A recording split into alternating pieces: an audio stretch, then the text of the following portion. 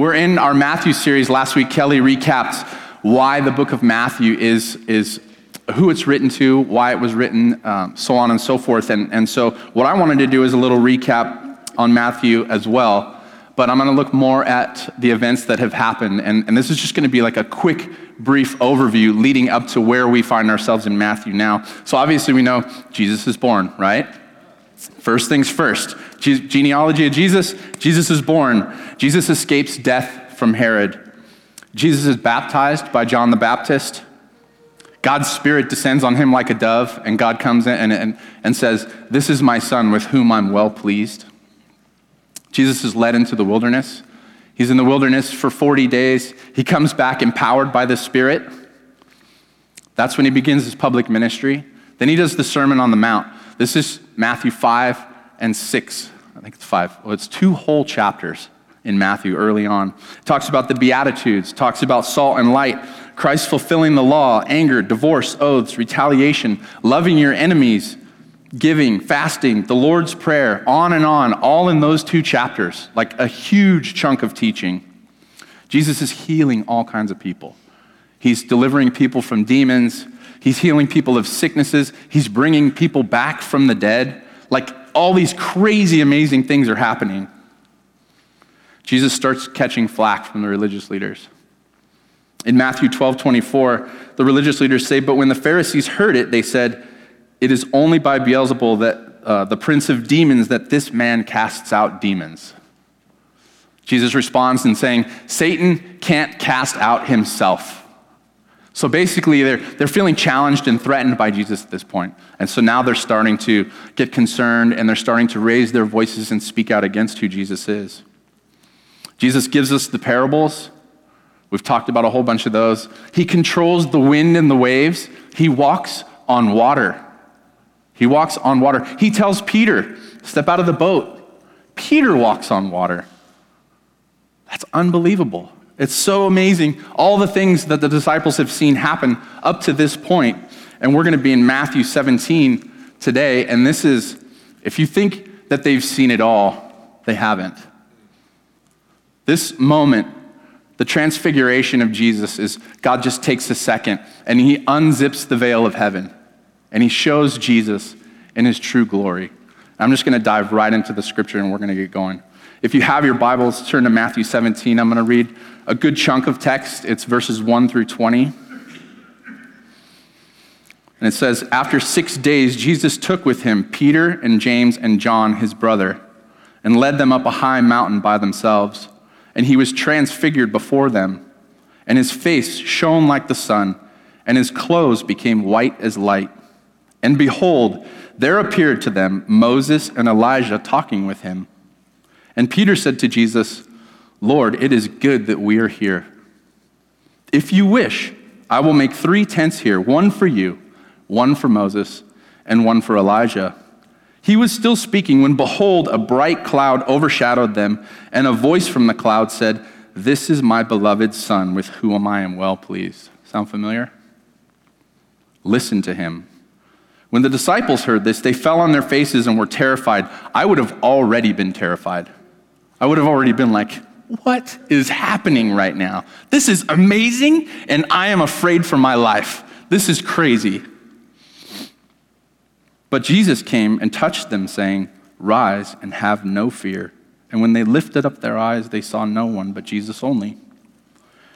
And as they were coming down the mountain, Jesus commanded them, "Tell no one this vision until the Son of Man is raised from the dead." And the disciples asked him, "Then why do the scribes say that Elijah must come?" He answered, "Elijah does come, and he will restore all things. But I tell you that Elijah has already come, and they did not recognize him, but did to him whatever they pleased. So also the Son of Man will certainly suffer at their hands." Then the disciples understood that he was speaking to them of John the Baptist. Verse 14, "And when they came to the crowd, a man came up to him and kneeling before him said, 'Lord, have mercy on my son, for he has seizures and he suffers terribly. For often he falls into the fire and often into the water, and I brought him to your disciples and they could not heal him.' And Jesus answered, 'O faithless and twisted generation, how long am I to be with you? How long am I to bear with you? Bring him here to me.' And Jesus rebuked the demon, and it came out of him, and the boy was healed instantly. And then the disciples came to Jesus privately and said, "Why could we not cast it out?" He said to them, "Because of your little faith. For truly I say to you, if you have faith like a grain of a mustard seed, you will say to this mountain, 'Move from here to there,' and it will move. And nothing will be impossible for you." Let's pray.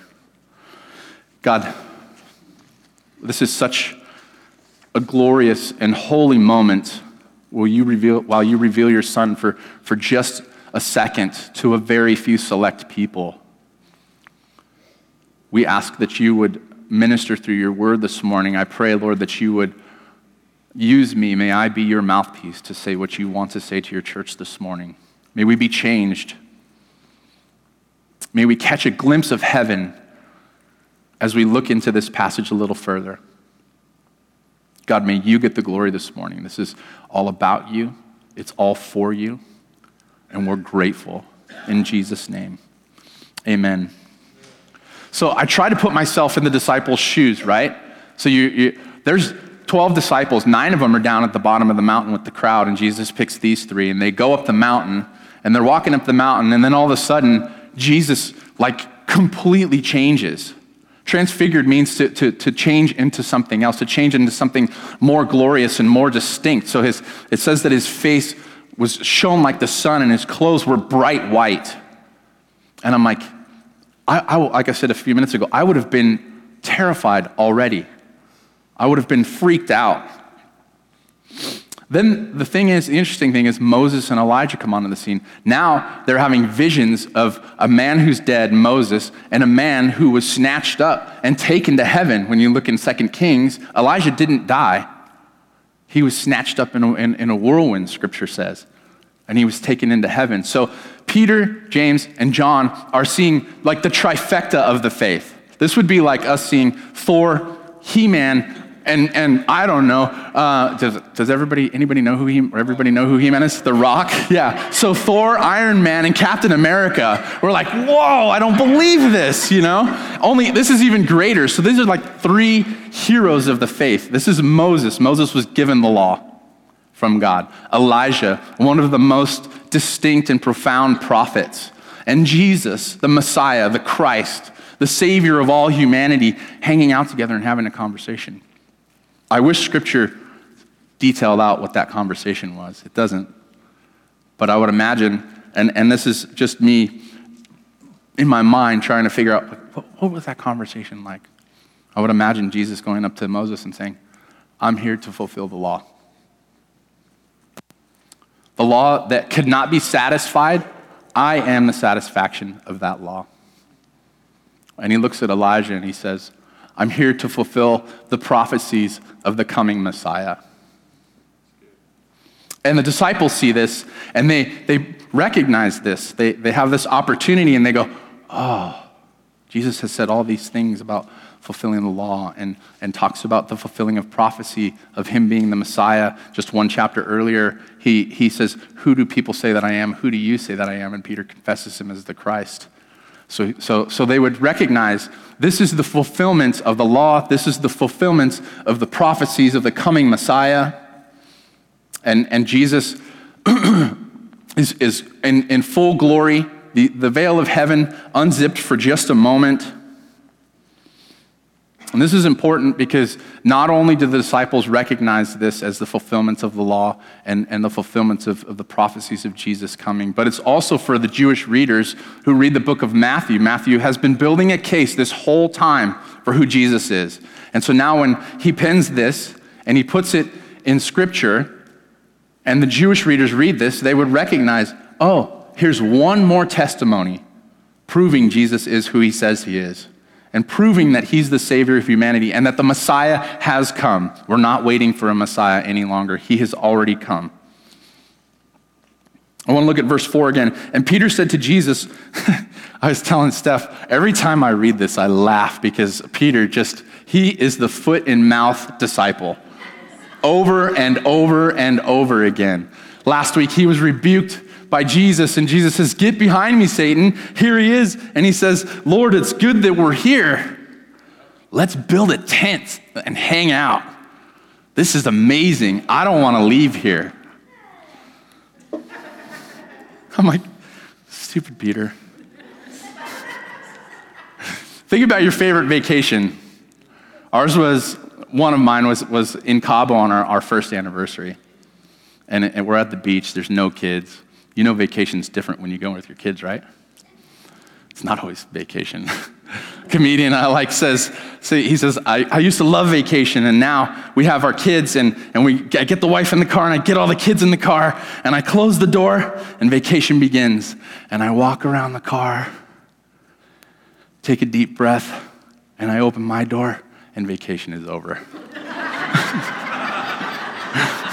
That's what it's like when you vacation with kids, isn't it? That's not the kind of vacation I'm talking about. The one I'm talking about, the one I'm referencing, our first anniversary, we're having great food, we're sleeping in, we're on the beach, we swam with a dolphin named Frida, we're doing anniversary things. It's just a really good time. We don't want to leave. We don't want to come home. It's a mountaintop moment. This is what Peter's experiencing. He's having a mountaintop moment. He's like, Lord, it's good that we're here. How about I build some tents and we just hang out here? He was ready to forego his mission. One chapter earlier, after he confesses Jesus as the Christ, Jesus basically commissions Peter and says, hey, I'm building a church and you're going to be a part of that.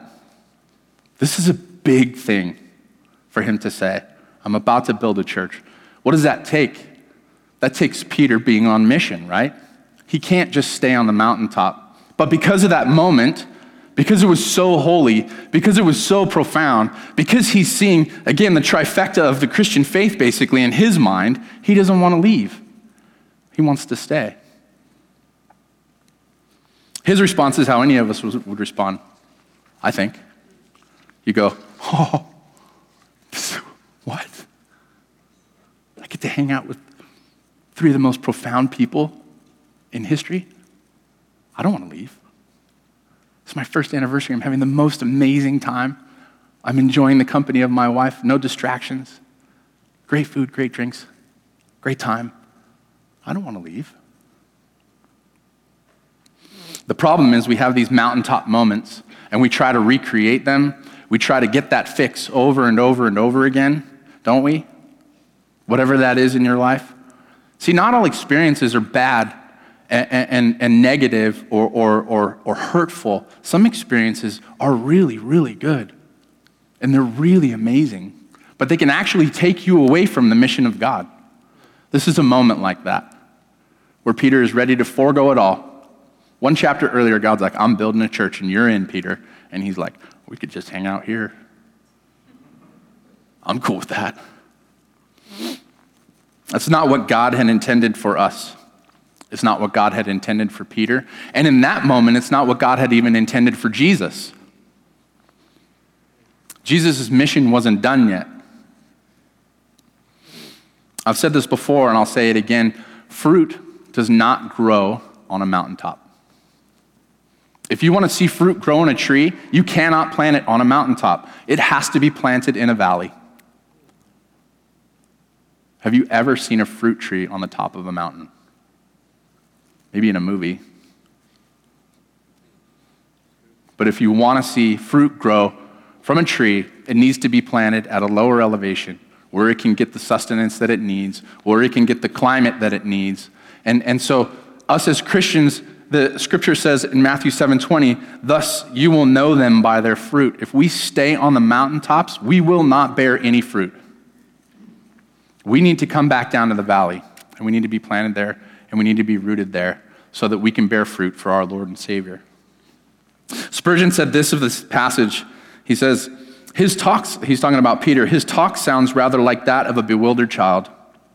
He wanders a little, yet his expression is a most natural one. Who would not wish to abide in such society as this, Moses and Elijah and Jesus? What company, but yet how unpractical is Peter? How selfish the one thought, it is good for us. What was to be done for the rest of the 12, for the other disciples, and for the wide, wide world? So what happens next? Before Peter's even done speaking, God jumps into the scene.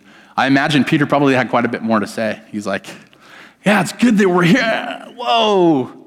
And scripture says in verse 5, while he was still speaking, behold, a bright cloud overshadowed them. A voice from the cloud said, this is my beloved Son, with whom I am well pleased. Listen to him. God redirects Peter.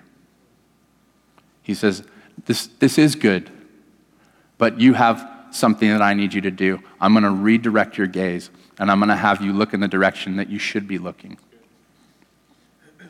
I want to ask you, what are you willing to let God redirect you in? We all need it in some area of our lives.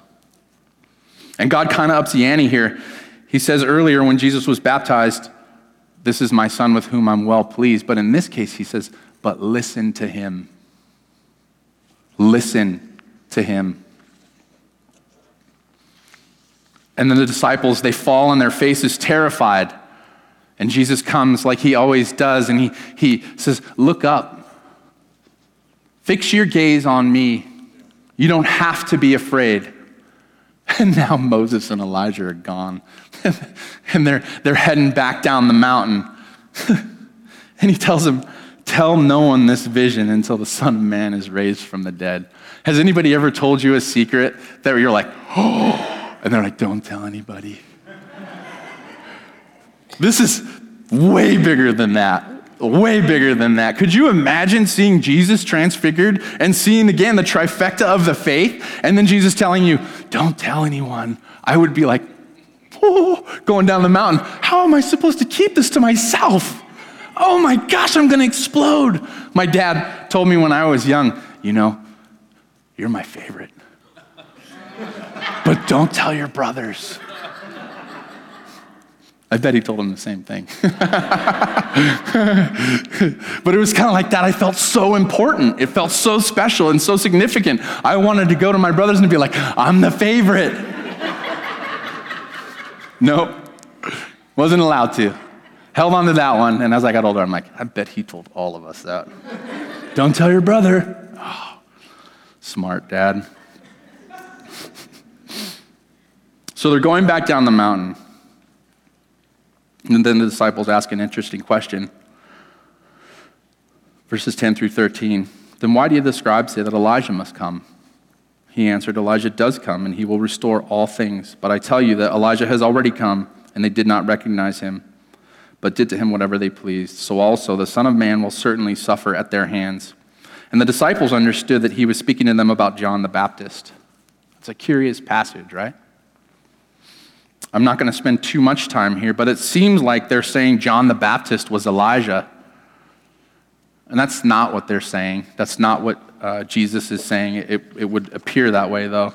As I looked into this, there are several other passages that clarify this for us. I'm going to just touch on them real quick. Matthew 11:14. This is Jesus speaking of John.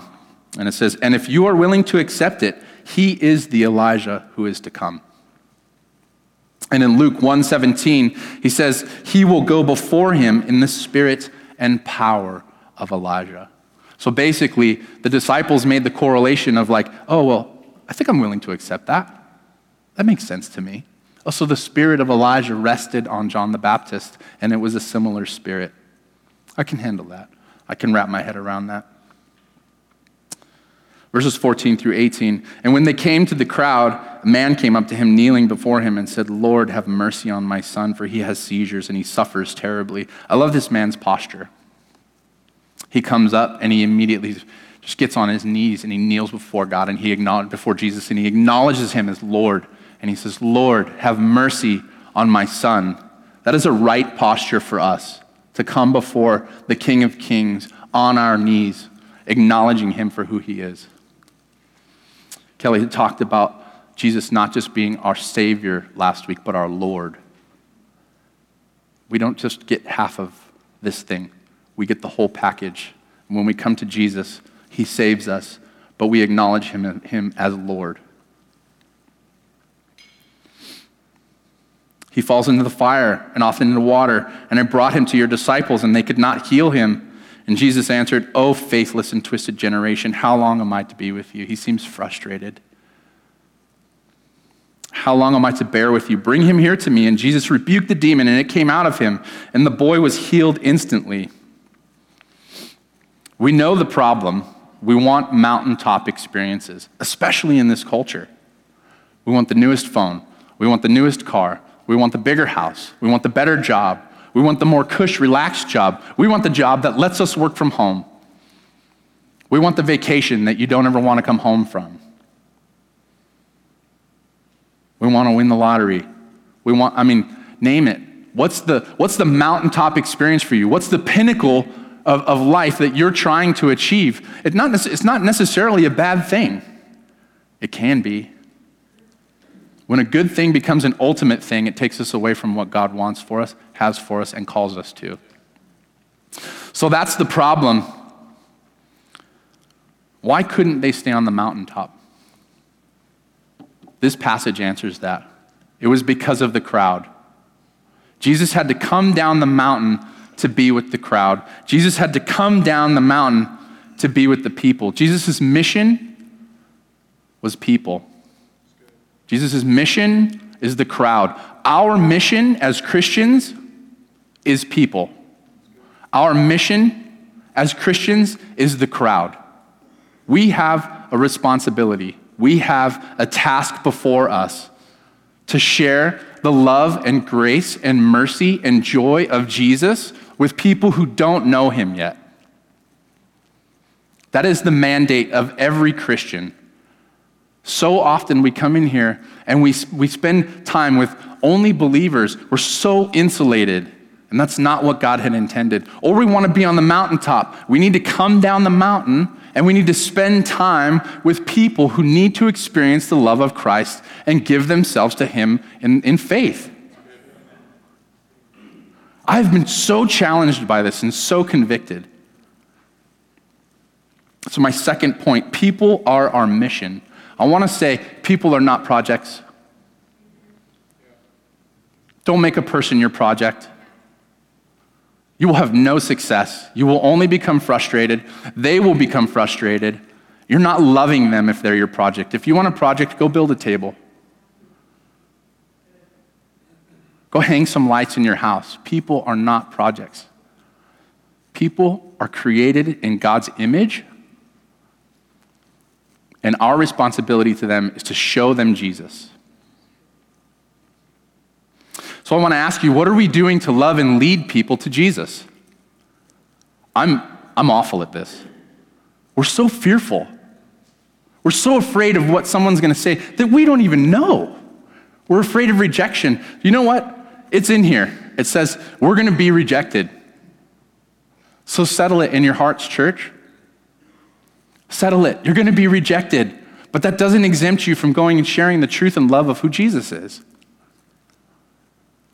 We had some friends come through at a retreat that we were at a couple of weeks ago. I'd known these people before they went to Ireland for a year. Before they went, they were Jesus-loving people. They were great people. They came back, and something happened.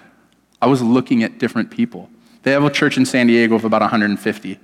They've led 2,400 people to faith. I think he said 80% of their church is unbelievers. Was that the right number?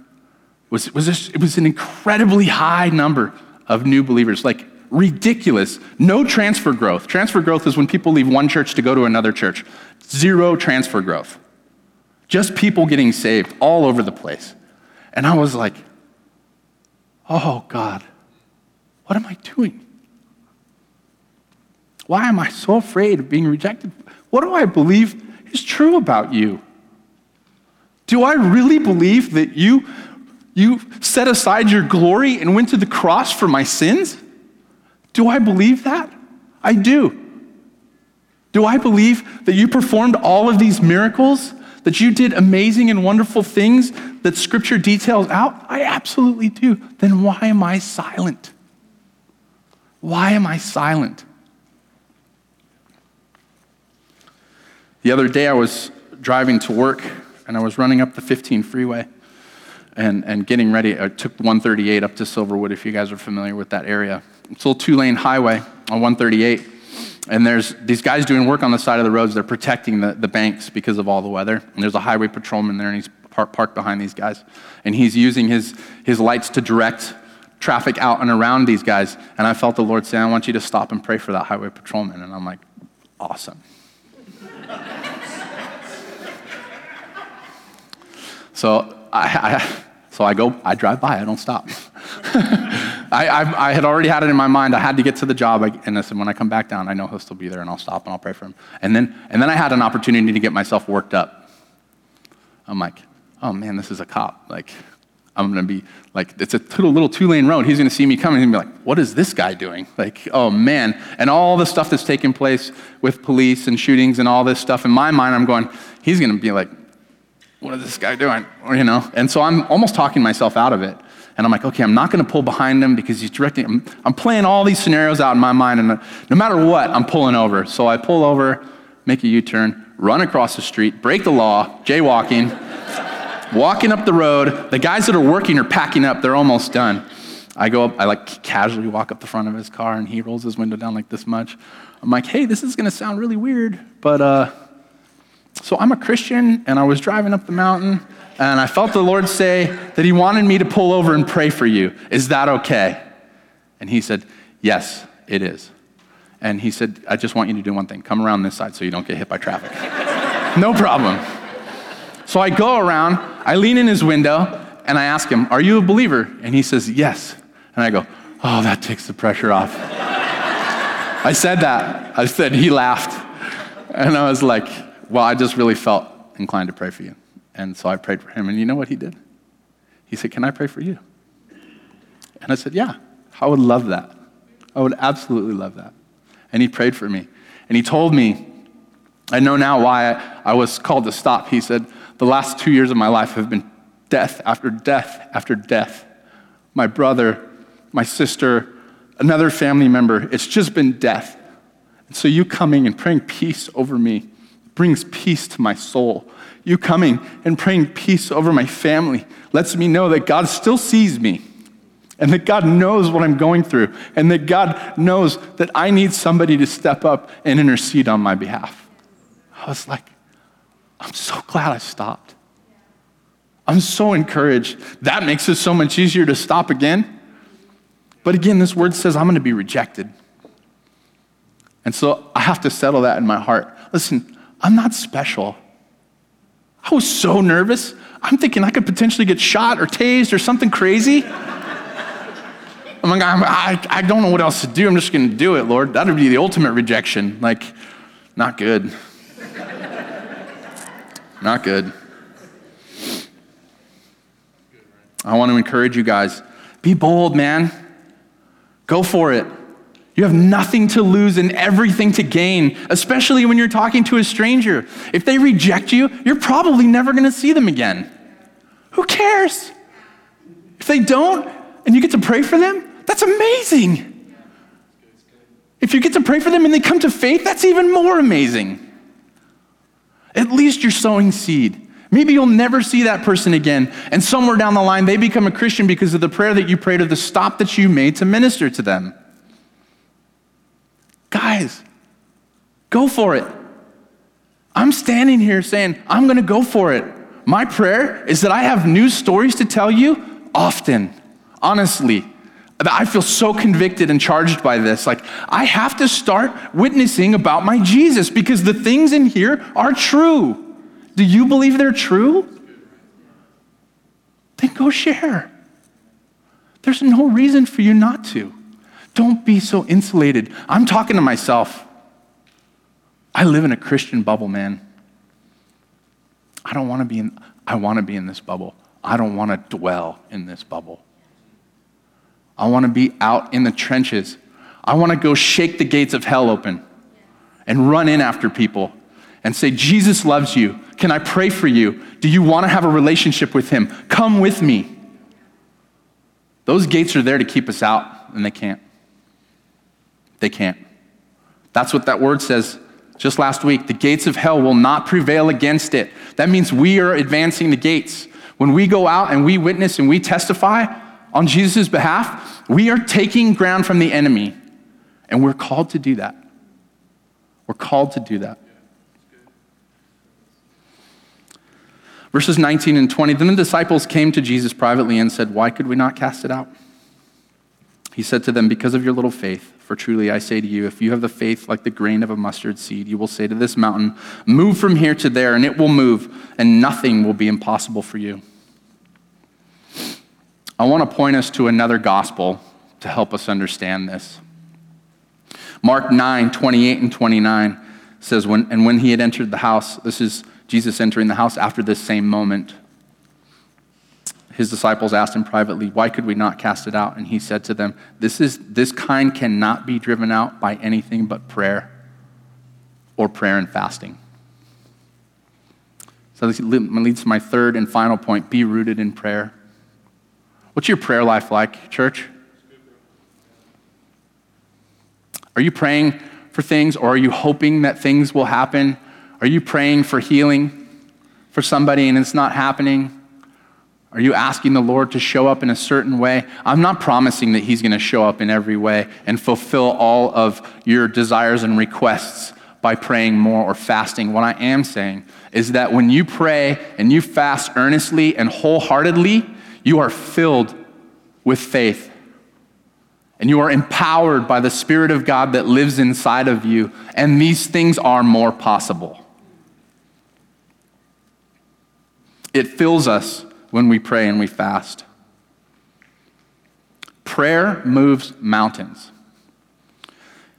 I've read this passage so many times, and I believe that God has the power to physically move a mountain. And that's how I've always read this passage. As I was reading this passage this week and studying, I had a different picture of what the moving of the mountain actually is. In this context, I'm just going to read it, in which we see this. What I actually think Jesus is saying is we have mountains in our lives that are stumbling blocks to our mission. He references the mountain that they had just come down from, and that mountain was a stumbling block for Peter for his mission.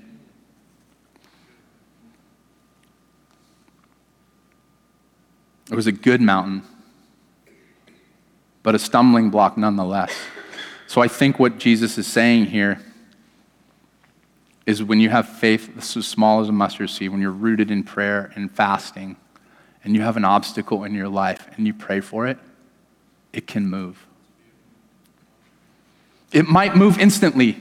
It might move incrementally. It might not move at all. But we still have a call and a mandate to be rooted in prayer, to grow in our faith, and to trust the power of the Holy Spirit, to say to the mountain in my life, you need to move. And it moves. To the mountain in other people's lives, the mountain of the unbeliever, move away from this unbeliever so that they can come to know Jesus. Move away from my brother or sister in Christ because they need freedom here.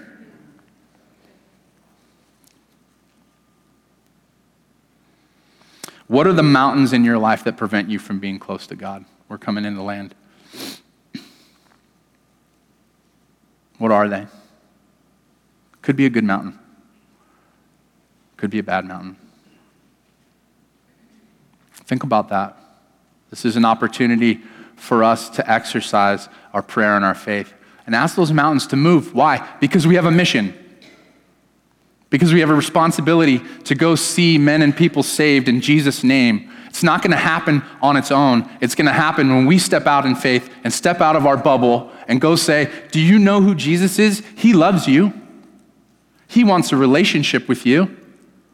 In Jesus' name, get the mountain of fear out from in front of me. In Jesus' name, get the mountain of rejection out from in front of me. In Jesus' name, I believe what this word says, so I'm going to go and tell people how good and how kind and how loving you are. Move those mountains, people. Let's pray for those mountains to be moved. I want to ask you guys a question.